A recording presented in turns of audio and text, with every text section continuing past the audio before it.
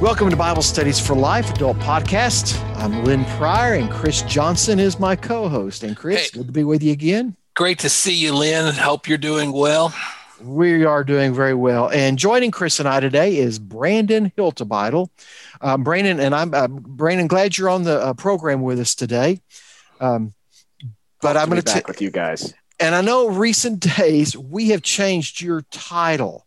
You're director of adult ministry now.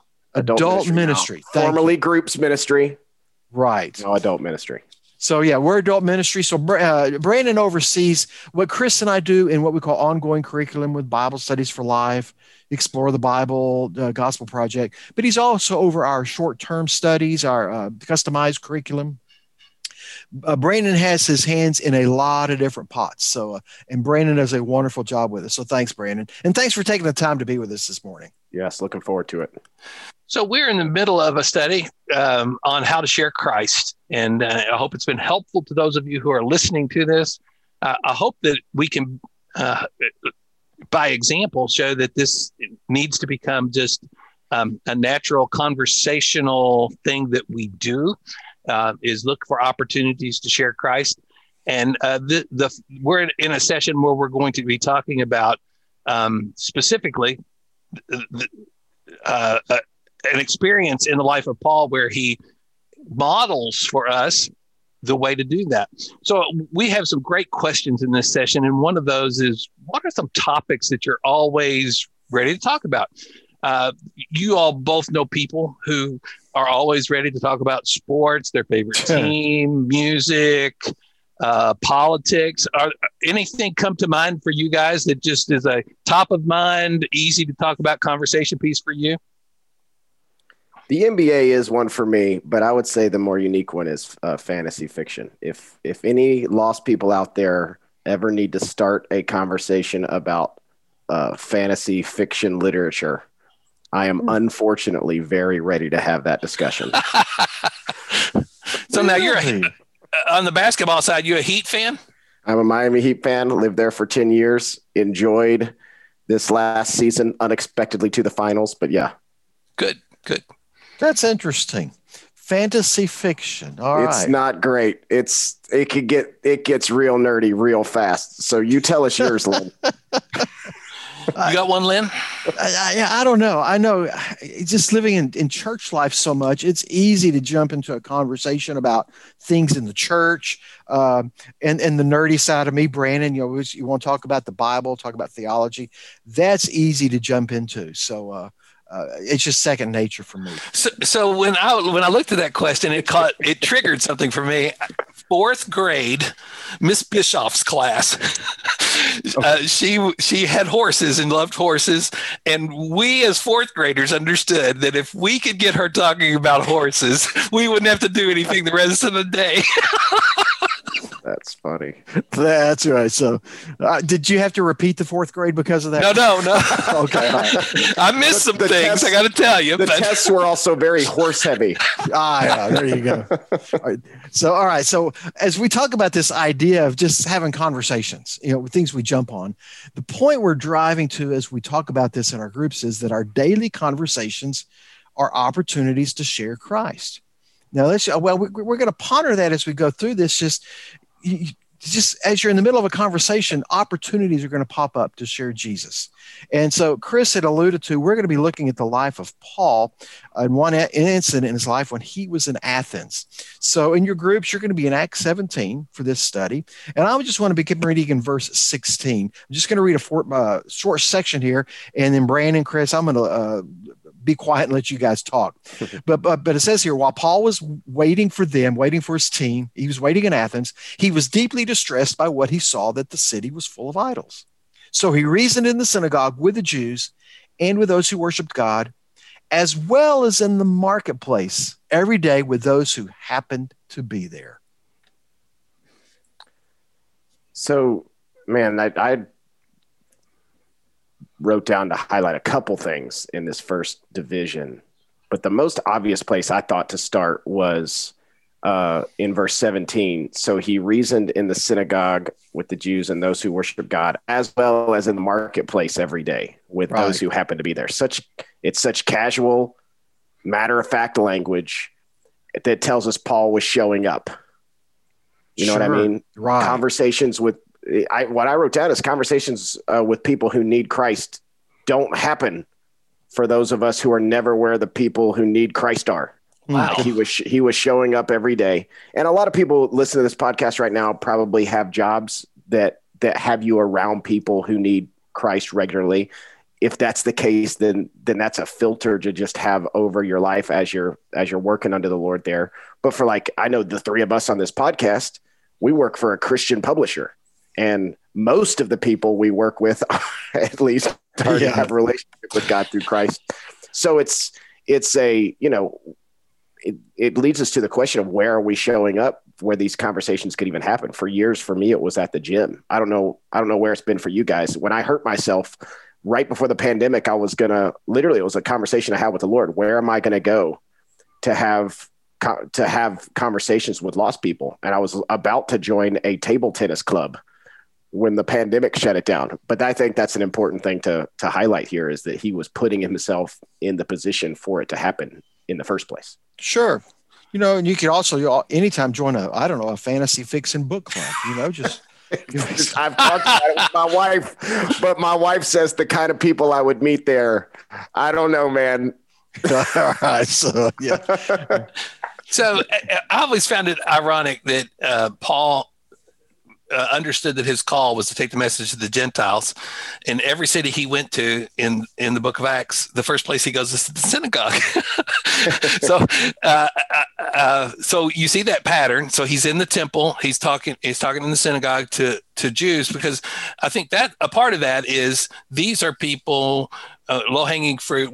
I can get them to have a conversation about God, the creator, God, the God of Abraham, Isaac, and Jacob, who is the God and Father of our Lord Jesus, and can transition that conversation. But he always started there. So he always had a heart for the Jewish people. But then in this instance, we're told that he also would go and connect with people in the marketplace, and make those connections. So Brandon, I appreciate you reminding us, and most of the people who listen to this are believers and probably hang out with mostly believers. And we need to find ways to connect with people who are not believers so that we have an opportunity to share our faith. That's a good reminder to us. Yeah. And Chris, there's a great question in the adult personal study guide. It's labeled question 2.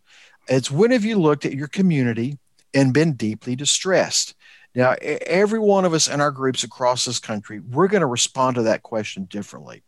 And Chris, we're pulling off the idea that here's Paul in Athens. He's seeing the idols and all that. He's deeply distressed. But what I want to capture is, that's a good question to talk about, but don't stop there, because Paul didn't just bemoan the state of things he saw. He saw it, I think, as an opportunity. And we're going to see that as we get into the next section. But Paul just said, well, here's the problems. He saw that as a way, okay, how can I use that as a stepping stone to the gospel? So before we make that transition, Dr. John Pawhill is a commentary writer for the New American Commentary, Acts, the commentary on Acts. Right. And it has been widely acclaimed. But in his commentary, he makes the distinction and says the word for deeply distressed there, he is actually infuriated. Sure. Is the actual best translation of that word. So he sees all of these idols in the marketplace, and it drives him crazy. He can't believe it. He's angered that this is the response of the culture to what it means to seek God. Yeah, and that happens today too. I mean, social media, Chris, they have this thing called Facebook now. And what is that? But people get on there and they express their infuriation, how infuriated with things in the culture. They bemoan this or that, but that's all they do. Yeah. And what I see here with Paul is, yeah, he is infuriated, but he's still going to go in the marketplace. And as we're going to see, he doesn't slam them right away about, you idiots, what in the world are you thinking? He doesn't do that. He uses it as an opportunity. He engages the culture. Right. I want to point out one more thing before we move to the next section. It says in verse 18 simply that he was telling the good news about Jesus and the resurrection. And man, I feel like you think about Paul in Athens and you read language like some of the Epicurean and Stoic philosophers, it can really put you, and can put me in an apologetics sort of mindset. Sure. And I love apologetics. I've studied apologetics. But most people, though they are true, probably don't want your syllogisms on the existence of God or whatever it might be, your rational explanation for how God could speak to humans through the Bible, as much as they want to know God. They want to know the God of the Bible. They might find it helpful, but that's not going to be what saves them. It's I think it's other Paul language. It's the light of the knowledge of the glory of God in the face of Jesus Christ. And that's what he, they thought he was a know-it-all, arrogant know-it-all. But what he came to them with was Christ crucified. So that's something that I needed to point out to my heart as I read this section. The good news about Jesus and the resurrection. That's powerful. Just tell people how Jesus changed your life. You don't have to start by learning everything about Epicurean and Stoic philosophy, Right. So I don't want to spend a lot of time on Epicureans and Stoics, but I'm glad you mentioned them because it's really interesting to me. Those two philosophies are universal even today. So it's not like that was something that was going on back then. There's that whole feeling experience right. group of people. And then there's that people who say, oh, it's all about knowledge and knowing, and I believe in science. That's still in our culture today. Right. Yeah, and it may be expressed differently, but you're right, Chris. You go deep down. They're Epicureans and they're Stoics in this year. All right, so I want us to press this on and go to we're going to verses 22 and 23, and this is where we see Paul is going to use this common ground for introducing the gospel, which is going to lead us to think, how can we find that common ground? Okay, this is what it says, verse 22. Paul stood in the middle of the Areopagus and said, people of Athens, I see that you are extremely religious in every respect. For I was passing through and observing the objects of your worship. I even found an altar which was inscribed to an unknown God. Now, this is the great tag he puts on this. Therefore, what you worship in ignorance, this I will proclaim to you. Yeah. That's powerful. I would start thinking about this in verse 22. I see that you are extremely religious in every respect. What I liked the most, I think, that the writer of the session pointed out on page 114 of the Personal Study Guide was that we should never approach the conversations. We're trying to have these daily conversations that point to Jesus. We should never approach these conversations with an air of superiority. And that's not to imply that what we have is not superior, because it is. We have the most glorious news in the world. But we should trust the Holy Spirit to make the superiority of Christ obvious, not necessarily our demeanor about it. It just reminded me of, I went to church years ago with a woman who converted to Christianity as a Muslim, living in a Muslim country. And the way she described it was she just saw it like immediately, like moment one, God opened her eyes to the beauty of Christ the first time she encountered him. And she couldn't believe that all other Muslims didn't want Christ. So I just thought it was great that the writer pointed out and that Paul modeled that you can be cordial about people's beliefs, knowing that what we have is the pearl of great price. If the Holy Spirit, through the sharing of the good news, can help the people that we're having these conversations with see it. Right. So I think one of the other statements that she made was that even we cannot approach it from a perspective of superiority, but at the same time, we can't approach it as if all religions are equal. Sure. And there are all of these paths to God, that they're all the same. I mean, we really do have to point out the distinctiveness, and Paul actually does that. But that's a good reminder as well, to balance that. Don't go in with an air of supremacy, arrogant, but also don't play to the crowd to the point that you're saying, oh, we're all the same. Absolutely. And I don't want to rush us on to section 3, but he definitely makes it really clear in section 3. Yes. So the fact that he acknowledges that I see that you're all are religious reminded me of a resource that I was introduced to a little over 20 years ago called Share Jesus Without Fear. And it's still available. And Bill Fay takes the approach that he has 5 questions that he asks people to ask to start these kind of spiritual conversations. And one of the things that he asks people to do right out of the gate is to ask people, do you have any spiritual beliefs? And then to listen to them. And he said then, and I think now, people are very open to talking about what they believe, what their spiritual beliefs are. And what he encouraged us to do in the training was, okay, you just listen, nod your head, and you let them talk. Let them talk about what their spiritual beliefs are. And then you can ask some other questions to turn the conversation to talking about Jesus. But don't be afraid to ask people what their spiritual beliefs are. They'll tell you. Yeah, we're too busy wanting to talk ourselves instead of listen. And I think that's critical. I'm so glad you brought that resource up. That Share Jesus Without Fear was a book, one of the most influential books in my wife's life. She's way better at this than me. She's very naturally evangelistic and she'll talk to anybody anywhere about Jesus. But she picked up that book when she was like 22 and has never stopped talking about it. That's awesome. It is a great resource. I use it. That's the approach that he takes in sharing the gospel. When I'm talking to somebody, I try to get them. And most of the time people are very willing to open the Bible and read it out loud. And then you ask them, what does that say? And you just kind of walk them through a process that's really phenomenal. But his 5 questions are fabulous. The last one, let me just say it so that I can get it out on the table is, so if what you say you believe were not true, would you want to know? What a great question. And if they say no, then your conversation over, But if they say yes, the Holy Spirit has opened a door for you. Wow. Yeah, that's great.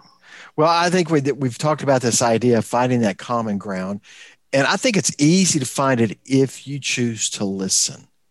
But then what we're going to see is Paul did. He found that common ground about this unknown God, but then he took that and transitioned, crossed a bridge to talk about the gospel. So you come down to verse 30, Paul's saying, therefore, having overlooked the times of ignorance, God now commands all people everywhere to repent. Nothing subtle there, because he has set a day when he is going to judge the world in righteousness by the man he has appointed. He has provided proof of this to everyone by raising him from the dead.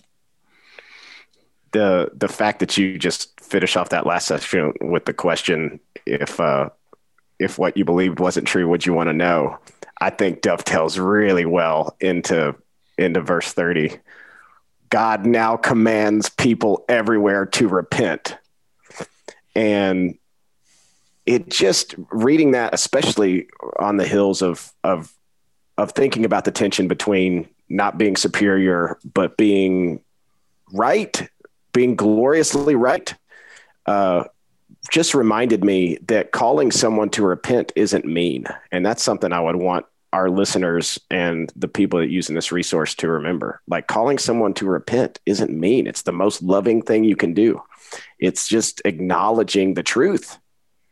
That it's acknowledging our sinfulness and accepting on the other side of it everything amazing that ever matters. That's what Paul's asking these people to do. Do you want everything that every amazing good thing that ever matters coming down from the Father of lights? Do you want that? And so it's like, it's incomparably loving to call someone to repentance and trust in Jesus. And I think the 5th question, I think the 5th question in this session, somebody want to read that? I got it. Because I wanted to talk about it. The question is, how would you address the topics of judgment and repentance with someone you love? And so that takes it from that harsh, perspective to so from a relational perspective, if it's your brother, it's your sister-in-law, if it's your nephew, how would you address those issues? Because it's someone that you love and you want to see them come to faith in Christ. Yeah.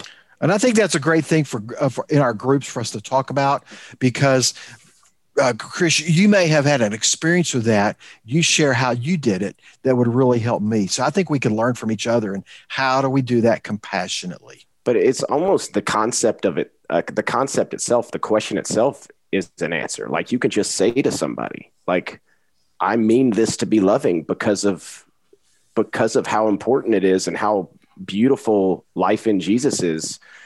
You know, it's not unloving to ask a dead body to acknowledge it's dead and to turn from dead to be alive again.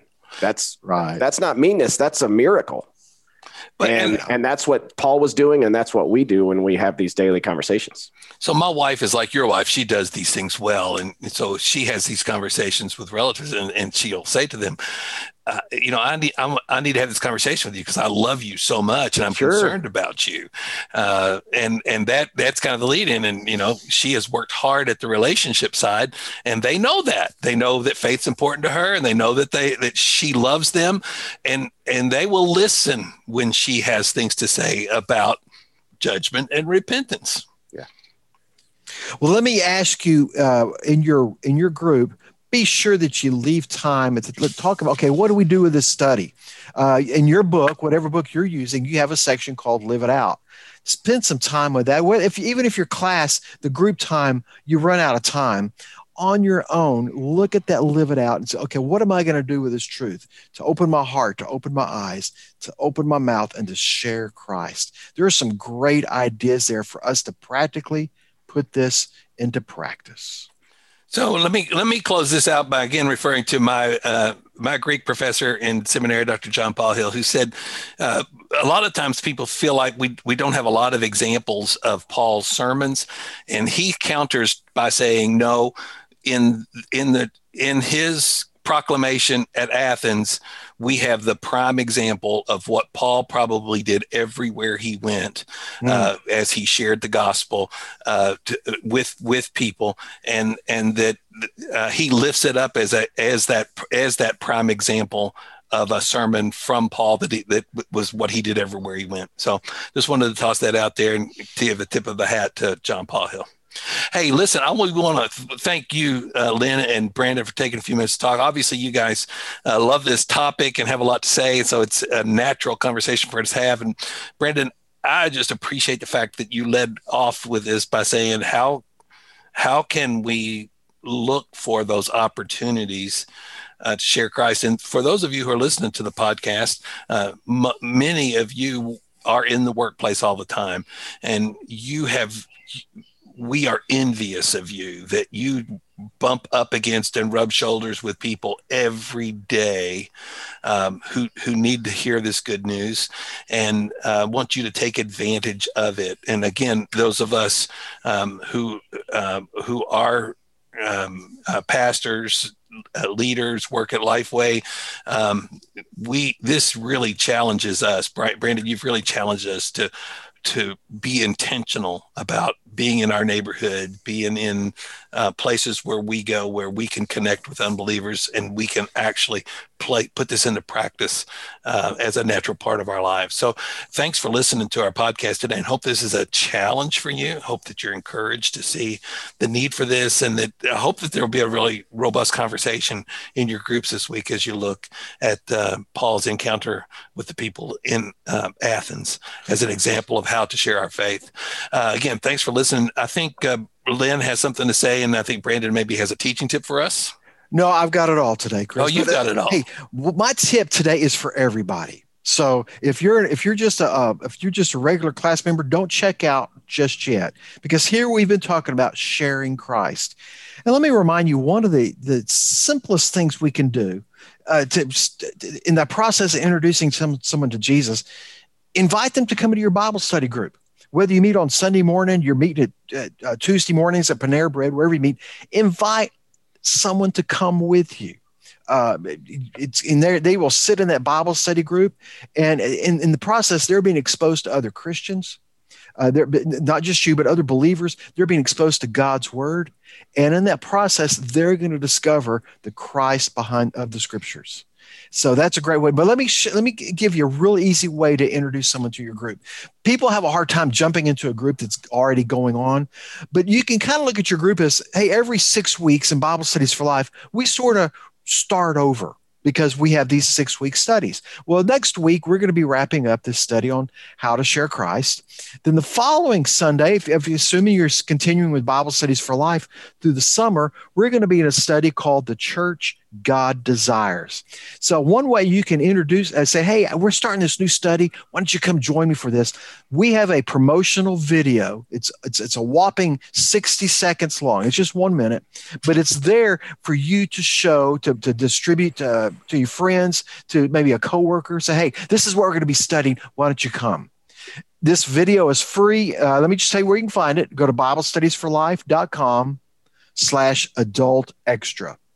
And when you'll see over there on the side, or as you click on any one of the sessions for this particular session, this study, How to Share Christ, or you'll see one for the Church God Desires. You'll see a button that says promotional video. You can just grab that. You can send it in an email to your friends, acquaintances, that pesky neighbor. You could share the video. You can put it on a Facebook page. You have your personal page. You're free to disseminate that video however you want to. But it's a great way to invite people to come to your group so they can learn who Jesus is. So Thanks. That's for all of us. Thanks, Lynn. Appreciate that. Brandon, you get the last word, man. The last word is I really enjoy having these conversations with you guys. I would just say thanks for having me, and leaders, thank you for doing the most important work in the world. That's right. Yeah. All right. We appreciate that. Thanks again for listening to this podcast, and we hope that you'll plan on being with us next week as we conclude this unit on how to share Christ.